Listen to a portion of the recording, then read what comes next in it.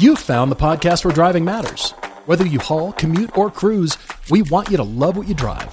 We're here to help you find usability and fun. From first-time buyers to jaded experts, we believe everyone is one great car away from being car-obsessed. I'm Todd. I'm Paul, and this is the Everyday Driver Car Debate. Hello again, everybody. Happy Friday. And I think not only are we TGIF, where we're really excited to be done with the week and the workday and all that kind of stuff, I also think people are done with staying home because Pilgrimage is already sold out. I can't believe that. We had 14 slots and they're gone. We're taking twice as big a group as we've ever taken, and I just kind of had a big gulp moment and went, okay, I guess it's happening. I guess we're really excited. I'm actually very excited. I am too. This is double what we've ever done before, and you're right. People are ready to get out, ready to drive, ready to go see stuff, and just get together with friends and family. So, yeah. Thanks for signing up. We're very appreciative.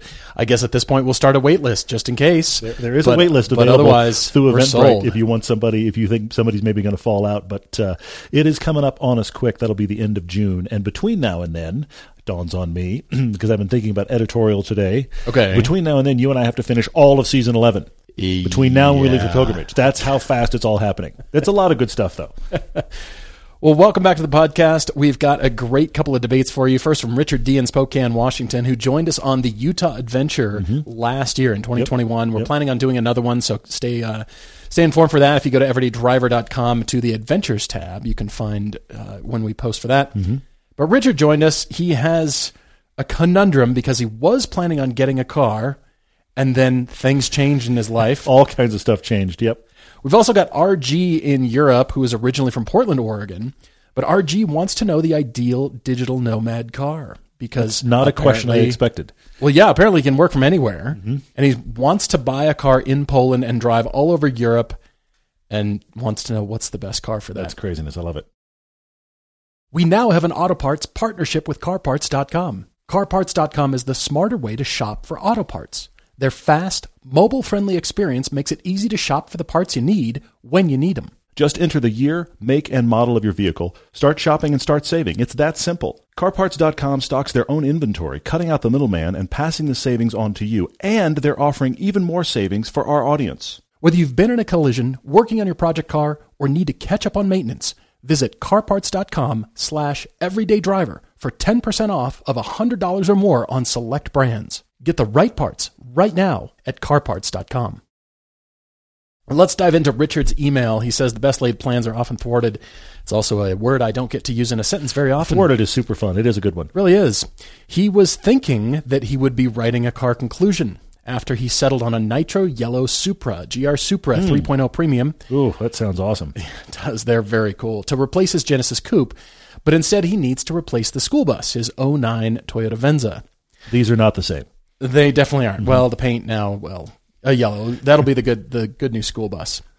Except since he's been chasing a Supra, he says the process is slow if you want a specific trim and color. Of course it is, yeah. He had identified 4 cars on the West Coast that met his specifications when the Venza wanted attention, like rear struts and front wheel bearings and new brakes, and dumping money into a Venza is not really something you want to do. Definitely not, yes. So he put the Supra search on hold, and at the start of February, after searching for a month in vain, he put down a deposit at his local Toyota dealer. He's been trying to work out one of those dealer trades for one of 2 yellow Supras arriving in port later in the month. That was until the moment he was writing, the day he was writing this email to us. All of a sudden, the Venza taps on his shoulder and says, "Excuse me, I'm complaining again. Burning oil, over 2 quarts of oil in the past 2,800 miles. That's a lot." He's been told that to actually fix the Venza, and this is a first-gen Venza when they were kind of a wagon and kind of not a wagon. Now they're all hybrid. This is the first gen. They didn't know what they wanted to be. In order to really fix this, they need a new short block and accessories totaling somewhere between $8,000 and $10,000 to get the Venza into proper working order. And his mechanic agrees with them. I'm a major mechanic, didn't shout this from the rooftops. The Venza really must go. $8,000 to $10,000 to get it right. There's nothing about that should be done. No kidding. See, $8,000 to $10,000 to get a vintage car running and make it right. I see where you went. I am all about it. I understand. You can justify that. It has a Porsche badge and some pedigree. And Paul's like, let's spend some money. But a Toyota Venza, money I don't we're have. Done. Yes. You just pull out your credit card. Well, Richard's garage has an 03 Mazda B2300 pickup, He says, it's a manual transmission, 4-cylinder, and anyone who says a car is better with a manual needs to come drive his truck. This apparently doesn't help that truck much, which is interesting. We've known a few people that have written the podcast that have those B2300 pickups from Mazda. Those that have them, they are beloved. And I find it interesting also, Richard, that when you get further on in this email, I expected the Mazda was going to go. Based on that initial comment, you're like, nah. No, the Mazda's staying. It's probably bulletproof at this point. It probably just runs. And there's history there, clearly. Yeah. Well, Richard also brought his 2012 Genesis Coupe, the V6 rear-wheel drive manual transmission, his very first sports car. He brought that to the Utah pilgrimage from Washington. He had a great time in it, yeah. Really did. So during the trip, he was able to drive some other people's cars. And he says he's got this Venza 2 4-cylinder, but at least it's brown. I didn't know it was brown. It's brown? In top of everything else. 167,000 miles, fully broken down, and it's brown. And it needs $8,000 to $10,000 worth of work. Yeah, all of that sounds like something we should not be doing. And it's brown. Did we mention that? So the Mazda is staying. The Genesis Coupe is running great. So he drove Dale Supra during the Utah meetup. He loved it. He also drove Peter. Peter loaned us his NB Mazda Miata for the $8,000 car shoot. So it's that burgundy color, that special edition Miata. That's Peter's car, but Peter also brought his Stinger GT, and Richard drove that. Yep. He was floored by how well it handled, he said, and he also likes the green color. But where he lives in Washington, in Spokane, means 4 seasons, but typically only about 10 to 15 days of really snow-covered roads. Okay. But he says winter tires are a must because temps are seldom above 40 for about 5 months. But the upside is he's got great mountain roads. He's got a 13-mile twisty road to the top of Mount Spokane, which he does once or twice a week in the summer. That sounds nice. That sounds great, yeah. Or he can go to beautiful roads in northern Idaho, which he does several times a month in good weather. And then he's got Southwest Colorado planned, plus our Utah pilgrimage when that happens. Yeah, we'd love to have you back. We're hoping that's September. Yeah. For sure. Well, Richard says, what is the best solution to meet as many of the following requirements as possible in 1 or 2 cars? Okay. Because I think that Venza will be donated or blown up or something. Ceremoniously driven off a cliff. Please take video. Yes. No kidding. Well, he doesn't want an SUV and prefers rear-wheel drive. But here's the biggest requirement of all. I noticed this. Talk about a big requirement. Yeah. One of the cars has to do school duty for his currently 12-year-old son. Okay. His son plays acoustic bass in the orchestra. Okay, so acoustic bass. And it needs to go back and forth 3 days a week. Currently, it's a quarter-size bass, but he expects him, as he grows, to move up to the 3/4-size bass by the time he starts driving himself. That's 4 years from now. And, Richard, I'm going to make a fatherhood admission here. My son is also 12. He's also taking orchestra.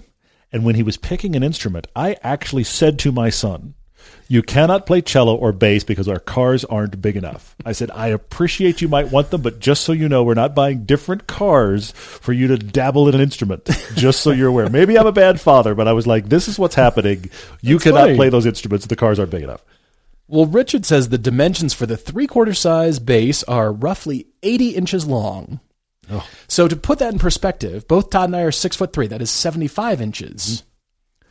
This is 80 inches tall or 80 inches long, 30 inches wide and 20 inches deep. How big is your son? Because I also think it's hysterical to me that at this age, this instrument is often much larger than the person trying to deal with it. Yes.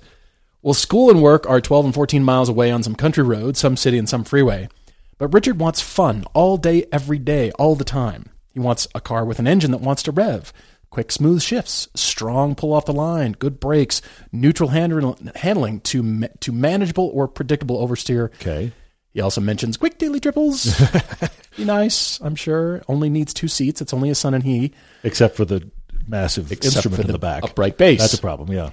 Richard is 6'1", 230 pounds, and asks if he replaces the Venza only, or then replaces the Venza and the Genesis with 1 car, or replace the Venza and the Genesis with 2 cars.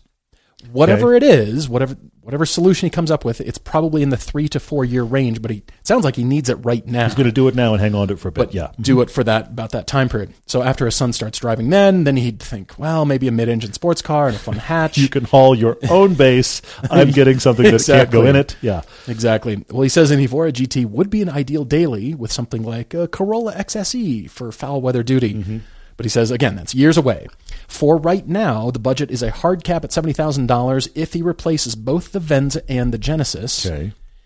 If he only replaces the Venza, it's $50,000 hard cap on that budget because he's got a year left on the Genesis loan. But he does admit he could let it go. And he spent some time with it, loved it, and this could be a good time to move on. I mean, let's wipe out the garage. The truck's in the corner. It's not. It's just the. It's sitting there. Apparently, not much fun to drive, and yet it's not going anywhere. It's Granted, the utility hauler. It's the. You probably would get $1.50 for it. Exactly. So I get it. Yeah. It's like lawnmower, rake, and the. Honey, I'm going to Home Depot and I'm buying paint. Exactly. Taking the truck. Now, Richard prefers a 3-car garage, but he's open to options, and he mentions his car history, which includes a lot of Toyotas, Camrys, and Escort, Ford Escorts, a Toyota Tercel. He's got that Venza, the brown Venza. At least it's brown. Oh, he's had 2 Camrys. Well, there's a lot of Toyota history here for sure. No kidding.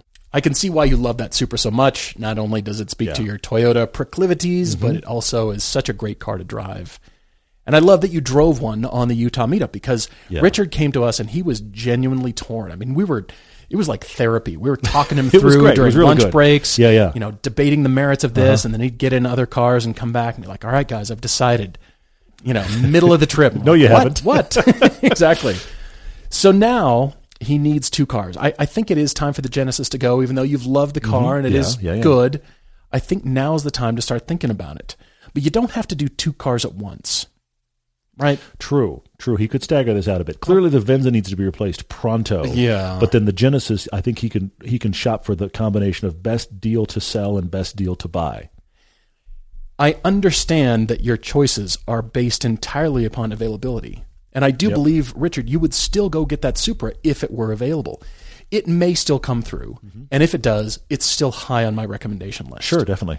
Car companies are, of course, at this point in time, at this recording, struggling to produce cars. We're now finding, if you've watched our recently released BMW M440i Grand Coupe, mouthful, the seats were missing their power-activated features with the heating pads aside, but the power seats were missing specifically because of a chip shortage. We were able to confirm that. And so even though car companies are racing, they're struggling, and the demand is high, I do know that you would take that Supra. And so it's still high on my list. I still think it's worthy whether or not Toyota comes out with a GR Supra manual. And I think, Richard, you did like that automatic, and you appreciated it just for the ease of jumping in and taking off. But something else that is coming, apparently in production soon, is the new Nissan Z-Car. Oh, yeah, that one. That is interesting. And who knows, if you get in there now, you might be able to get an allocation quicker than you could with a Supra. Possibly. That's an interesting point. But if that's not the case, what about going with the 2-liter Supra instead of the 3? I know you want the power. Sure. But if there's another Supra in another color, would you be willing to entertain that? Simply asking. Also, that 2-liter is probably at least every bit as powerful as his Genesis Coupe has been. Agreed. So that's interesting, yeah. So I like both of those. What I wanted to concentrate on, though, because I feel like there's going to be many sports cars we could suggest to fill this slot. And I know you said mid-engine down the road, but Caymans could fit in here too for your budget. And what I'm thinking about doing is splitting your $70,000 budget for allocating about $50,000 for the sports car, whatever that is. Oh, look at you. Okay, good. And about $20,000 for the base hauling vehicle. Yes, the family hauler school bus equivalent, yes. You got me thinking, Richard, because at first I thought Stinger GTs, Audi A7s, this BMW Grand Coupe, early Panameras. I even toyed with the idea of a BMW Z3 Coupe. And I thought, it's going to be the Z3 Coupe with the base on the roof because it's still not big enough inside. It's definitely not big enough. Yeah. But I came back to $20,000 wagons is my headspace. Oh, okay. And I thought of early 2000s BMW 3 Series Tourings and Volvo wagons like an older 850R or even a V70R. I thought of Porsche Cayennes. But then it clicked. You're in Washington. And our friend, I mentioned him a lot, Adam at Sotomoto in Seattle. Oh, where'd you go? He does this thing where he brings in wagons. Wagons from Canada. He does, yeah. Mercedes E55 wagons from the early 2000s. Okay. Now, he's got one currently. It's a 1998 E55 with 210,000 kilometers for $22,100.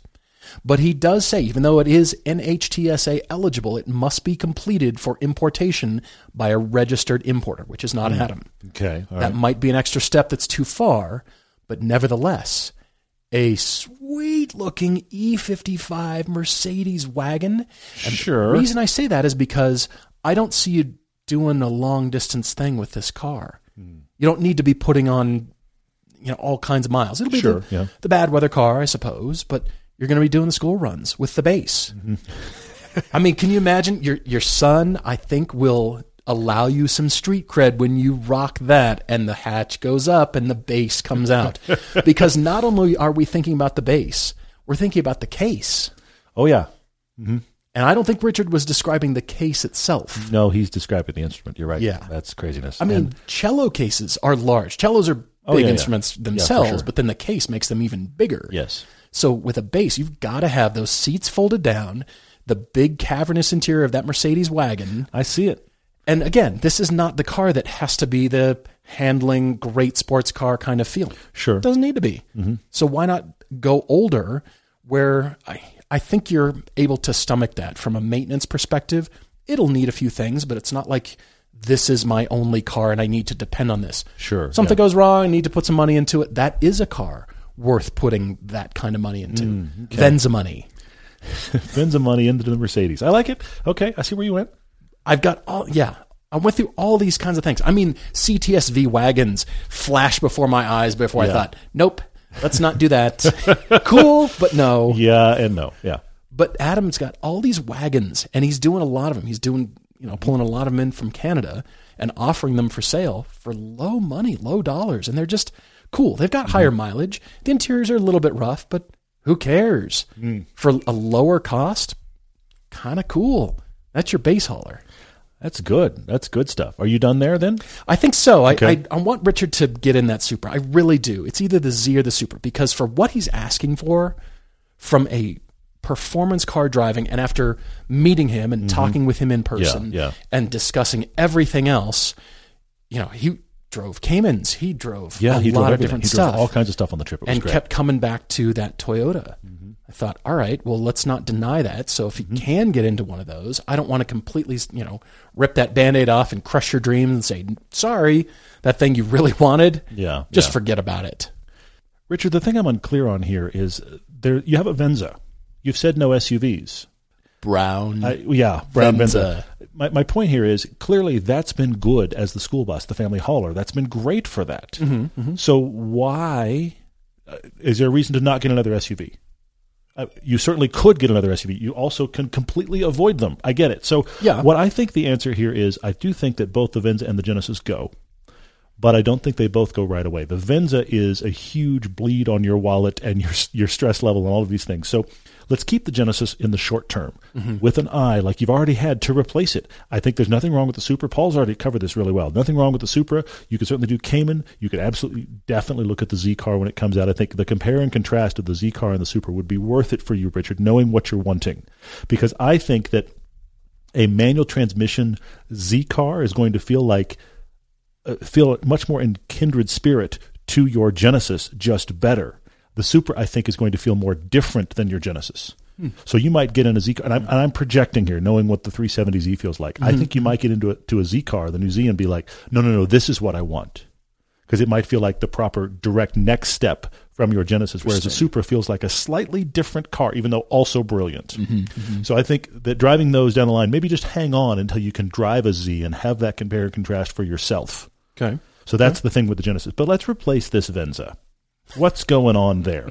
First off, you said no SUVs, but it is an SUV. It's like, you know what? It is poster child for let's make a CUV. Yeah. When they first made that, it's kind of a car, it's kind of a truck, it's kind of a wagon. We're not sure. We'll call it a Venza. Where did that come from? We'll figure out what it is eventually. I don't know. It's all bad. Sorry, that was even bad for me. So let's replace that. First off, in the world of actual SUVs, we always say Mazda CX-5. You could get a used Lexus RX 350. Is it fun to drive? No. Will it run till the earth stops spinning? Probably. Also, look at an Acura MDX or RDX. I'm looking at, you have an SUV, you replace an SUV. I don't see the problem. Maybe let's not do that, though. I get it. So if you're going to replace that with something more fun, hang on to your Genesis Coupe for now. I think take a serious look at that Stinger. But if you're looking at the Stinger and you've already driven it and you like it, you have to look at a used Panamera. You just have to. Yeah. Drop the seats on that. You and your son enjoy that car. I want to see you pull up to the school run and he pulls a bass out of the back of a Panamera. Don't buy the turbo. Don't get the hottest one you can find. Get one, $45,000-$50,000. Get one of those, a good used one, lots of maintenance done. I think you would really, really like that car. Of course, you could go Golf R. That has a surprisingly cavernous hatch. Will it fit a base? I don't know. 80 inches long. I don't know. That's my question, because that's one of those cars that is much better, much more cavernous than it first appears. That feels like one of those, let's go to the dealer, son, and bring your base. That would just be intrigued. Wouldn't that be funny? Thing. You pull it out of whatever and wheel it, like take it on into the showroom. Don't wait in the parking lot for somebody to come meet you. Like, Here we go ahead, fit it through the door, clang, bang. This guy, maybe both and his doors son, open. I love it. They're standing there with the base. I think you have to do that. I think the Golf R is a real candidate, because the thing that the GTI or Golf R both do so well, either one of those, is they have so much space. Yeah. They have more space than your average SUV, which leads me to two wild cards. One is a Macan, because a Macan is essentially Porsche makes a hatchback. Yeah. I also don't know if the base will fit in a Macan, but I have trouble swallowing the idea that the Macan is an SUV. The Macan is Porsche's hatchback. It is. It's their Golf GTI competitor, but better. It's a little taller. So slightly. I think the Macan is a real option there. And then the real wild card I have, again, this is you buying the sports car down the line. This is the hauler. You know what we've heard is coming? You're a Toyota guy. What about the GR Corolla? That's a tasty thought, isn't it? Isn't that interesting? Now, it's wild card because it doesn't exist yet. We know it's coming. We've heard plenty of rumors that it's coming. There's supposed to be, people have confirmed. I have no idea what's confirmed. There's plenty of rumors about a GR Corolla. The current Corolla is actually very good. We don't get the GR Yaris. The GR Corolla is supposed to be a lot of the GR Yaris thinking in the larger Corolla package, and that sounds like a win to me. A Supra and a GR Corolla in the garage. I am not an all the same brand guy, but I might give you a pass. That's pretty cool. So I'm just wondering. That's the wild card, Richard. If you visit a dealership with the base, please do. Take photos. Oh, yes. Maybe a little video about how surprised the salesperson is and how quickly they want to run away. Every winter, we find ourselves tracking snow, salt, and grime into our cars. Thankfully, Covercraft has a variety of floor mats to keep you winterproof. Covercraft floor mats and cargo mats are custom fitted to your exact car and include the original equipment security grommets if applicable. They're the perfect and durable way to protect your car's carpet and add style and comfort to your interior. Plus, you can choose from many color and material options to complement or contrast the interior colors of your car or truck. Covercraft is sure to have what you need. They offer plush carpet, Berber carpet, or even sheepskin, which is warm in the winter and cool in the summer. Whatever mats you choose, remember to use the code EVERYDAY22 at checkout to receive a 10% discount and free shipping from covercraft.com. RG is in Europe, writes to us, originally from Portland, Oregon, but apparently he's a digital nomad. Okay. Like most people are these days. But this is like dedicated to being a digital nomad. This is the thinking of, if I don't have to actually be at a job, then I'm going to travel Europe, staying only in Airbnbs and constantly on the move, and stopping at the Airbnb to do work, and then I will check out of the Airbnb, hop in my car, and drive to the next location in Europe and duplicate the process. This sounds like the beginning of a movie premise. Yeah, he's even asking for us to produce a video for all of us digital nomads. He said there's a growing number of us, we nomads. Okay, all right. Maybe so. He might actually be Jason Bourne. He's just not telling us. That could be. Thought too, yeah. That could be. Well, to start out, RG will be buying and registering his car in Poland, but then driving all over Europe. Okay? He says it's got to be a convertible. He'll be traveling all over the Balkans and Italy and Portugal. Oh, wow. Wow. Lots of great weather. Italy's a ways from Portugal. I mean, it's a doable drive. Yeah, it's just, you know. Europe is smaller than we think it is. We always think of things in the Western U.S. and things are quite a bit closer than that, but still, yeah. What's funny is I think Berlin to Munich is about 5 hours. Now, again, they've got the Autobahn, so you can increase your speed. You can go quite quickly. But for us to Vegas is about 5 hours. You're right. When you put it in that perspective, it's like, oh, you're already in the southern part of Germany. Yeah. Huh. Okay. Well, RG's looking to spend about 8,000 to 14,000 euros. Okay. And it must be reliable. You won't have a trusted mechanic to go to since he'll spend most of the year traveling. Okay. Like you said, he doesn't want to check out of an Airbnb and then find his car won't start. Then he'll be stuck sleeping in his car. Right. I see it. Bad news, but yes.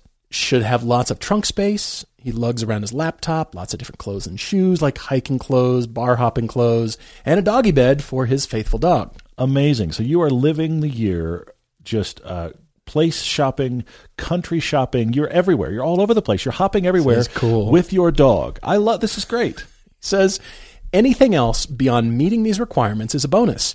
He does note the air scarf on the Mercedes or the Audi sure looks good. I've always wondered, who uses their air scarf? Well, apparently when do you put the top down? is going to do it all over Europe. Except I am going to say this. Look, as a dog owner myself, if you have the air scarf, what keeps the dog warm? I'm just saying, what's the blanket for the dog? Yeah. You may be super happy about the fact that you're being hardcore with your jacket and your air scarf. How much is the dog shivering like, I don't like you right now. Can we please put the big roof thingy up? Right. I'm hungry. I need to go to the bathroom. And it is cold in here. This wind is not fun. And you're over there going, air scarf. Yeah, exactly. Well, RG's looking at the 2010 to 2012 Mercedes E-Class Cabriolet because of comfort on long roads, but he's scared of the unreliable diesel version and possible convertible top problems. You don't want to be caught in a rainstorm, the convertible top doesn't want to come up, or you lose hydraulic fluid in your Mercedes convertible. I know nothing about that. That's interesting. Huh, okay. Why won't the top come up? So, are there more reliable options or better options? He doesn't know. What is our advice? We have had our friend Greg come through Park City with he and his wife in a Miata RF. Mm-hmm. They did that. It wasn't, though, a year. It was a week. Yeah, they packed for a week. To their credit, they were camping. Yeah, there was a lot of two people in camping gear. I was quite impressed, but it wasn't a year, and there was no dog, and there was clothing for camping. It was not clothing for camping and going out at night and living for the next year. And by the way, here's all my digital Nomad gear. Yeah. RG, I have one car and one car only for you. Really? You. One ping only. Like it. Exactly. Vasily, one ping only. I think you should buy a Porsche Boxster in Poland. I went and looked them up. Did you? I'm wondering many for sale. Good. I'm wondering what the Poland part of this is. There's a reason for Poland, but I'd love that you looked him up in Poland. Maybe that's just where he's at now, just the starting point, I guess. Boxster was the first thing I listed too. Please keep going, though. You dug in further than I did there. Well, I found a 2010, the 2.9, for €14,486 with 60,000 kilometers. That's only excellent. 10. Yeah. That's only 12 years old right now. That's really good. Hang on, 2010 is 10. That's after any of the engine issues too. Correct. That's superb. That's a find. €14,486, and there were others like them. Of course, I found 99 Boxers for 8,800 euros or 9,000 euros, something like that. But that's about as new as I could find. That's great find. Like, a little bit. I only added €500, but I bet you could talk them down to €14,000 right in Poland. Yeah. And I thought, the reason I'm suggesting Boxster and Porsche is because in Europe, it's about like Ford or Chevy over here. You're going to either be able to find a dealership or a mechanic who can service it for probably far less than the outlook what North Americans have towards Porsche. Oh, it doesn't matter that you paid €14,000. Oh, you're rich. You're in a Porsche. You're right. No. I paid like 14, 15 grand. Sure. It's a Porsche. See that badge right there? Yeah. I think the outlook towards those cars and the fact that I think there's a lot better service to be found in Europe for Porsches, that you'll have an easier time if anything goes wrong.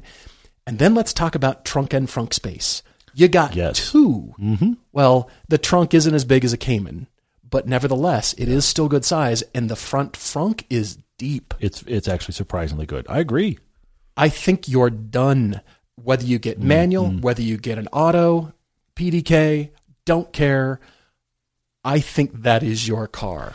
Interesting. That's a good one. And I say that, RG, because that is actually the first thing that I listed as well, for all the reasons Paul has listed it. The way I would say to buy a Boxster is buy one and find a good mechanic at the start of these travels. And just plan for anything you buy, but plan for it to need stuff. But I think buy that Boxster, take it to a known mechanic that knows the car, as the initial car, and just go, what does this need? Do all that. Yeah. Because I fully believe that if you get that Boxster sorted before you go, it's just going to run. I think so too. I think the danger would be you buy one, you do nothing to it, and you hope for the best, and then it breaks on you, and now you're going to be all angry because, of course, I bought a box and it was unreliable. Right. Anything you buy, I think you need to take it for a serious mechanic shakedown and have them really tell you this is what this needs. Ideally, do a pre-purchase inspection so you didn't buy one bad to begin with. Right. But short of that, just spend extra money. I know extra money is not really a thing, but spend extra money to make sure that the one you got is properly sorted. Tell the mechanic what you plan to do. I'm going to be driving this around all of Europe for the next calendar year. What does it need? And that mechanic will take that in consideration. It's not like your local, yeah, that thing I would replace. Oh, you got 20% left on your rear brake pads. I would replace those. No, you're going to be driving and you're not going to be around here. Let's go ahead and replace those. Totally. Let's go ahead and get that stuff done. I think you've got to plan for this, RG, over and above your car budget. I think you need to plan to get cars sorted. I love the Boxster. I think it is possibly the only choice, but I am going to mention 3 others. Oh, good. Okay. An Audi A5, or if you can pull it off, S5 convertible. Interesting. That is a fantastic looking car. It has a good amount of trunk space. It's got a 2+2 setup, so you have a little bit of room in a back seat that you could toss some stuff for easy use. I like the 2+2 configuration on this idea. Those are just, they're around. And I remember when I first drove the A5 in base form, the base 2-liter, I was like, that's surprisingly good and fun, even in base form. If you can pull off the S5, of course, better. But also, these convertibles seem to drop faster than the hardtops. They do. So you've got an opportunity to get more for your money there. Similarly, the BMW 235 convertible. Oh, sure. Interesting. I would trust one of those like crazy. Yeah. All of these, buy them for your budget and get them sorted first. But the 235 convertible BMW can't be ignored. And also, again, a trunk, and it's 2+2 configuration. And if you need to lean the seat back and spend a night. Yeah, you're going to be happier than you are in the Boxster, for sure. Yeah, so I think the BMW's got to be considered. And my wild card is only if what you're leaning on is driving fun and reliable above all else. Because you've got to be the world's most efficient packer. And then you buy an NC Miata. It is the roomiest of the Miatas. It is the biggest of the Miatas. Yeah. So largest trunk, biggest cabin. I think you could possibly pull it off if you are super efficient. I have no idea how efficient you are. I think you would feel like you were in a boat with luxury extra space in an S5 or a BMW M235 compared to the MX5. But if you are hardcore, maybe. And also, how big's your dog? I have no idea. But there's my list. Hopefully something there works. But whatever it is, please do a shakedown first. You've heard us talk about drive homework because it's vital to drive a lot of things when you're trying to find your next car. Knowing your options is incredibly important. And this applies to online shopping too. You don't want to search just one website unless that site is searching all the other ones for you. That's why we love Auto Tempest. We know you've heard us talk about it before, and we hope you've already seen how far you can shop with just one search. Auto Tempest pulls from all the top used car sites at once, so you know you won't miss that ideal car. Autotempest.com. All the cars, one search. Thanks for all your questions. Really appreciate it. We got an interesting one here on Instagram from TDowney28, who says there's been a lot of collaboration on sporty seats in cars, where manufacturers will use Recaro or Sparco seats. Yep. But has there ever been a luxury or design-based collaboration on seats, like an Eames design seat in a Volvo? This is right up your alley. Could kind of see. I mean, we're talking furniture that is like low-hanging fruit. Car design. Paul, welcome to the next hour. I love it. That's great. What a great question. And to my knowledge, there hasn't been any architect or noted designer short of Mark Newson that has tackled this. Now, Mark didn't do specifically automotive seats only. 20 years ago, he designed the Ford 021C, and it was named that after the Pantone orange color. Yeah, yeah. So he took a crack at just the entire let's do a car. Yeah, yeah. Now, Mark is known for the Lockheed Lounge from 1988. He's done a lot of famous designs, brilliant stuff, just clean, simple, but very signature look. You kind of know when a product is Mark Newson. But if you go to his website, his first name is M-A-R-C, by the way, marc-newson.com. And Mark has done aircraft interiors. He has done objects, furniture, all kinds of stuff. I love, he's one of my favorite designers. But if you think about it, short of, well, Poltrona Frau leather in the Maserati that I had. Or an Eddie Bauer seat in a Ford. Well, yeah. That's, I really... Good Sorry, one. I said that just to see the look on your face, which was horror, because it does not count. Yes. Think of this, T. Downey. Car seats are highly regulated. Okay? Yes. They've got built-in airbags, heating and ventilation. They've got power adjustments, air bladders for lumbar support, whiplash protection, side impact protection. Yeah. They need to support cornering forces. They're designed for long-distance travel and your comfort in mind. Wow, yeah. Now compare that to airliner seats. Also very highly regulated. But when you sit in them or spend any time, like many of us have, even though they're lightweight and they maximize the cabin space to cram as many of us in the cabin as they can. You're in the cattle section. Sell more seats. Yeah. The main thing they need to have is a flotation cushion. Mm-hmm. They have minimal recline. Good support is a lower priority than the two built-in trays on the sides and back, and they're not built inexplicably with long-distance travel comfort in mind. Though this, can you imagine car seats in an airplane? I'm not talking in first class. I'm just talking your average car seat with heating and airbags and lumbar. That's a great and all the point. wiring and crap that goes into a car seat in in the single aisle jets or whatever. Imagine how heavy it would make that jet. You're right. So, and how comfortable all of us would be. Exactly right. You've got to take out, that's good. Leave every other row and then install car seats. So now we're talking, instead of 3x3, we're talking 2x2 on a same 737. I like this. What a crazy thought, I right? do like this, yeah. Well, Mark Newson did design an airline seat. It's called the Skybed. He designed it for Qantas Airlines in 2002, which turns out for first class and business was a fully flat bed with a cocoon pod and internal lighting system. But it's still very minimal. It's thin padding. It's a thin frame. And you can tell, well, it has to be. Yeah. We're talking about weight here. The kinds of things that cars don't have to abide by. And car seats are not exactly architectural. They're sculptural, but they're not architectural like an airline seat is, where you kind of get the furniture that could go in my house, that could go around my dining room table. I could kind of see the aesthetic. Whereas a car seat, even though people have tried to turn them into office chairs, which suck usually, I guess they're okay, but you know what I mean? Yeah. You don't want a car seat anywhere else but a car. And inexplicably, no architects and designers, again, to my knowledge, have actually tackled that. That's interesting. Because of all the aspects that have to go into that. It would almost be defeating. It would leave it to the design team that wants to spec with the color and trim team. Here's what we're looking for. Okay, so it's sports cars, so the bolsters are going to be higher. We need 2 or 3 different types of seats. Porsche puts the carbon buckets for the the track cars. Craziness. And yes, they do. But they also have the 18-way power adjustable Porsche 911 turbo seats that are huge and heavy and thick. But car seats are like 200 pounds at least with all the stuff in them. It's amazing. I've taken the seats out of the Lotus a couple times, and I always laugh because I know that you're picking up like a notebook compared to the average seat. It's just astounding. Some of the best ones we've seen, which include all of that stuff and are still thin and delicate and beautiful, are from the Volvo S60. Yes. Volvo does an amazing job of somehow putting all of the heating, cooling, and airbags and massage in a seat that is half as thick as everybody else. I don't know what they did. I don't either. They're brilliant. And it works well, which is craziness. I mean, there's no screen on the back of the headrest, but wiring is minimal, for airline seats. Who cares? But I would love to see an architect tackle that. But what we're going to end up with is probably, bespoke furniture, or a side chair kind of a design, trying to stuff into a car where we want our stuff. We want our comfort. Interesting.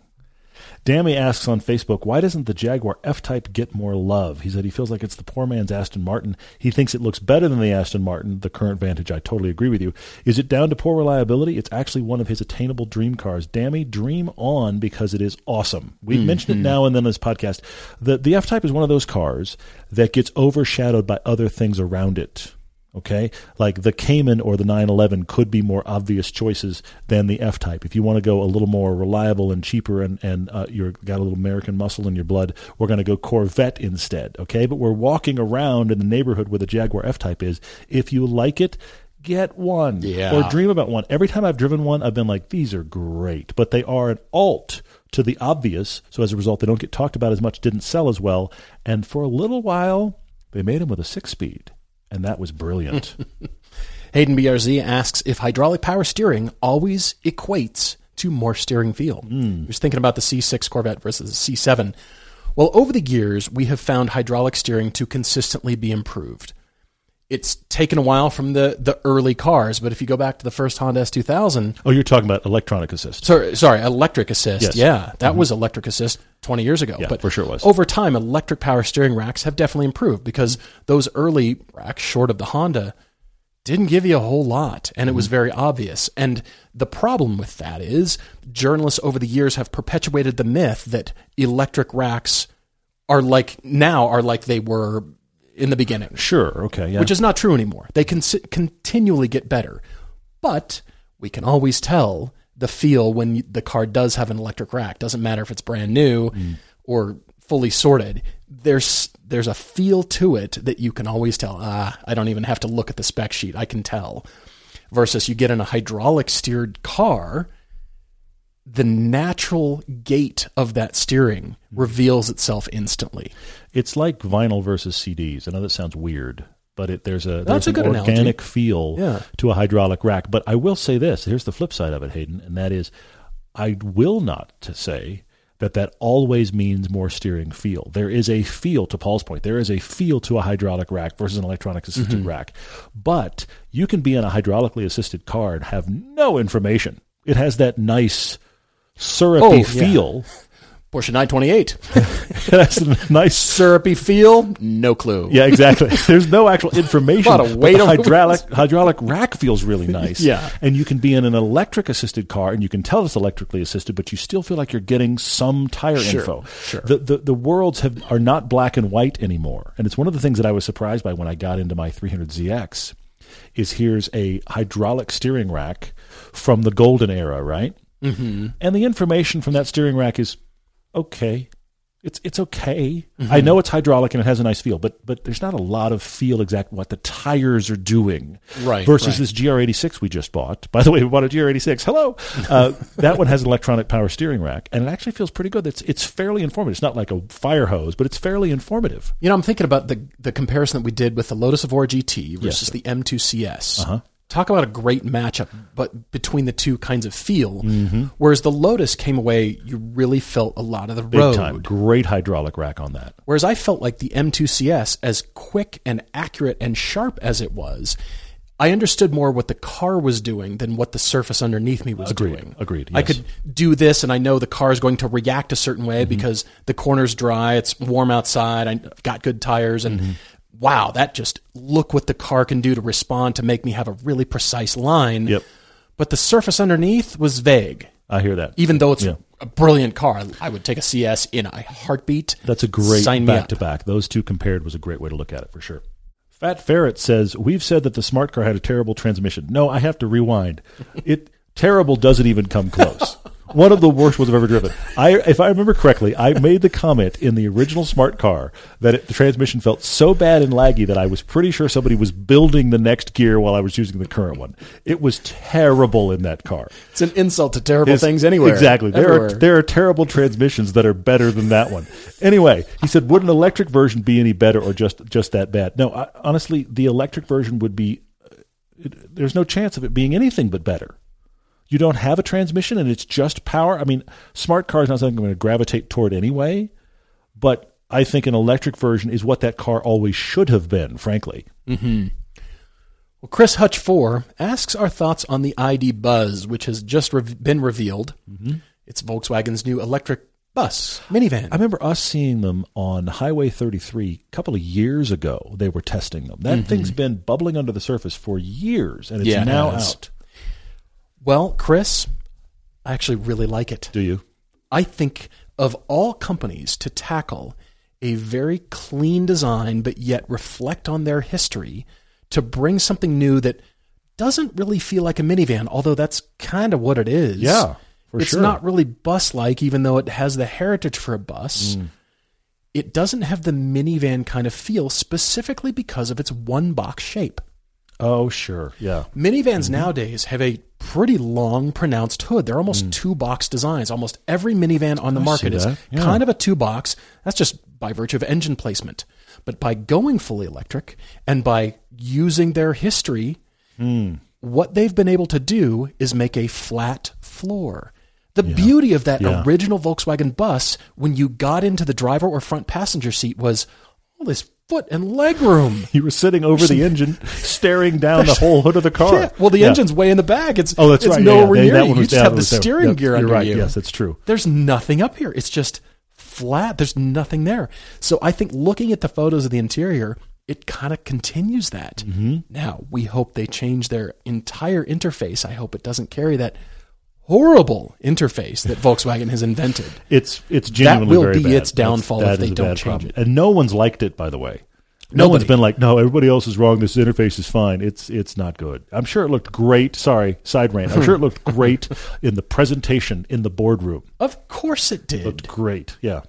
But you open the doors, look at this thing. It feels more bus-like than minivan-like. Although you could argue, well, this is just Volkswagen's new minivan. They've never really had a minivan, even though I think they cribbed one from Kia or something, called it the They rebrand Sharan. one as the Anorak or whatever the heck it was or called. was it a yes. Chrysler? I can't remember. Anyway, it was very short-lived. Chrysler. It wasn't their product. This feels like Volkswagen's very minimalistic design approach done well. This is the vehicle where all of their expertise needs to come out, and I think they've nailed it. I think it's fantastic. I like that they're bringing it back, and this could be the turning point to get us away from SUVs and CUVs. Is this the savior? That would be nice. I think be it's surprised, cool looking but yeah. from a cargo or passenger. It feels like bus and van, not minivan. It doesn't feel like it's just a minivan kind of a look. No, it feels kind of fresh. And of any company to be able to do this and pull it off, clean surfaces, clean styling, minimalistic headlights and taillights. The graphics are just very nicely done. Good stuff. This is Volkswagen's sweet spot. Okay. For any That's of their really vehicles, they have nailed this, and I like it a lot. Well done, Volkswagen. For all the stuff that they don't do well, like the GLIs, they forgot the factory was still running over here. And yikes. Yeah, okay. this is pretty cool. And if they can do a good range, electric range, and the surfaces, it's minimal. It looks a little bit like a furniture approach to my eye. This is cool. That's high praise. I do like this. I'm kind of digging this. I'm going to actually jump to an email that Kareem wrote, and I'm going to mention that real quickly because it's not actually a normal question, but he's asking, just kind of throwing this out there. He's saying, would we move to a place with better roads if it would mean we had less good cars? And the short answer, Kareem, is yeah. Yeah. If you can. And that's the thing. A lot of times you can't do that. We've joked on the podcast before. People have written us and we've said, well, what you really need to do is not get a car. You need to move. If you are a car person and you live in a place where you can't use your cars, in Kareem's case, he has multiple cars and he has a 911 that he loves that he would probably have to sell to move from, if I remember correctly, Chicago to San Diego. He'd have to sell the 911 to make the finances work. Mm-hmm. He said, but as a car guy, as a person that wants a different lifestyle, I think this is good. I will say this, as car obsessed as I am, don't move somewhere just for driving roads. As much as I am a car person, make sure that the lifestyle that you're moving to, like Chicago to San Diego, there's a whole lifestyle that's going to change with that. It's not just driving roads. Right. Weather, the style, all kinds of stuff about the way you're going to live is going to change. If you're interested in living in the place that has the roads, I'll give you a perfect personal example. Houses in Nuremberg, Germany are comparatively cheap. And as any car enthusiast has ever gone to the Ring and seen these little cheap houses in the middle of nowhere, Germany, I've gone, And then I catch myself, because as much as I would like to live by the Ring, I would walk outside of my house and be just by the Ring. There'd be nothing else. Right. And it's interesting and it's intriguing. We go, wouldn't that be cool? And then I go, I don't really want to live here, though. Sure. So you have to have something more than just the roads. But if there's a place you're considering moving, and there's roads that you could take advantage of your car, but maybe you step down in a car, I would say all day long, because you can still get our $8,000 cars prove it, our cheap sedans prove it. The GR86 new proves it. There are plenty of fun cars that are cheap. I would hate for you to own a car that is the most car you can afford, and you can never use it well. Versus, you know what, I bought a third of the car I can afford, but I use it all the time and I love it. I think that's a better driving experience. Jared Rose 1 went to the Amelia Island Concours this past weekend, he says, and saw the Hispano Suiza. Okay. Any comments on the design or reviving the historic nameplate? Well, I'm all for reviving historic nameplates. if you do it well and you respect design rules and language. My comments on the design of this, I think it's unsuccessful, meaning ugly. Like I want to scrape my eyeballs out of my head. Let's just go there, yeah. Because when you go with such a dramatic theme, it makes it very difficult to resolve that for everything else you're trying to do. What's the powertrain? What's the packaging for the interior, the luggage, the people, all that stuff. So when you do this dramatic, huge kind of theme, when it comes down to resolving those surfaces into the passenger cabin, for example, that makes those transitions very awkward. And what it forces you to do is draw and sculpt other design elements that don't relate to your giant theme. It's too exaggerated. And that's what works for toys. That's interesting. Yeah. From scale models to plastic toys for kids, whatever that is. Hot Wheels has built a business predicated solely on this. And that's why the cars that go from the miniature Hot Wheels Matchbox scale up to full size, when they've built them. Yeah. And you're finally there in person, you go, whoa. What is that? The proportions on this are so way out of whack. This doesn't work, but it's perfect for a Hot Wheels. Well, remember when we had the designer from Hot Wheels on here, he talked about doing that in reverse. When they scaled down a normal car, they couldn't just scale it down and have it perfect because it didn't look right as a Hot Wheels. They had to push them things or exaggerate them. And then you go, oh, well, that's a Corvette, but it's not exactly like the Corvette or whatever. Exactly. So as a scale model, this would be fun. It'd be a cool little toy. It's eye-catching. Because the surfaces in the theme are so big and in your face. I am not an expert in acting by any sense.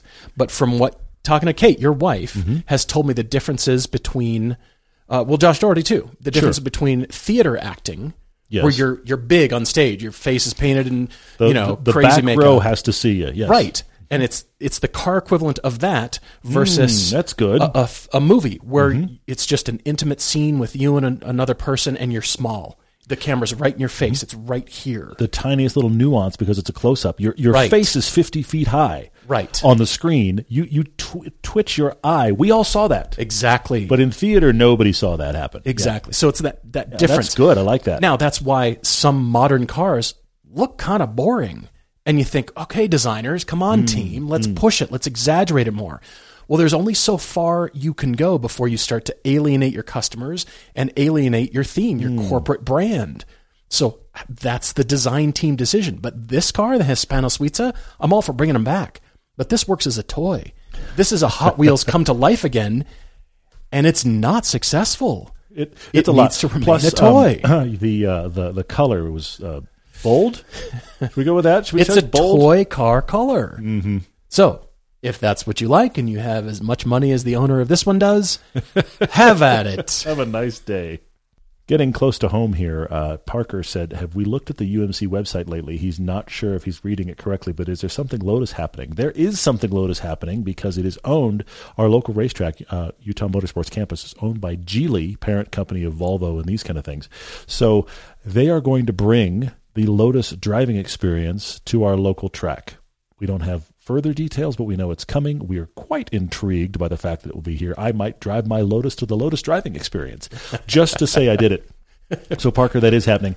Also, Nate is asking about future plans. If we are planning to review the Elantra N, we have it on our extreme short list. We hope. I'm not going to guarantee it until it's actually been shot, and we're in post because the footage got home. But we are hoping to have it as part of Season 11. We shall see. Last question from me from Ben C. asking for a car like his GTI. Are the new all-weather kinds of tires sporty enough to replace the ultra-high-performance all-seasons that he's got on for summer and his dedicated winters? So he's trying to go back to one set of tires. Yep.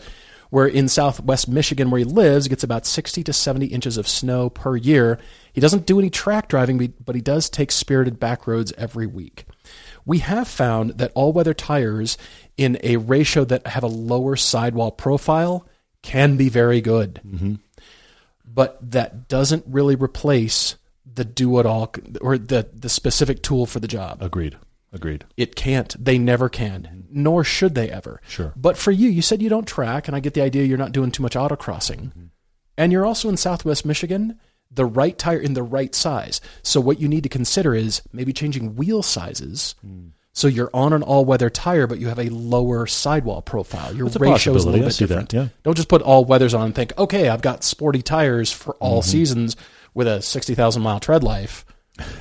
Maybe consider going all-weathers with a little bit larger wheel. Maybe at that point you go lighter wheel too.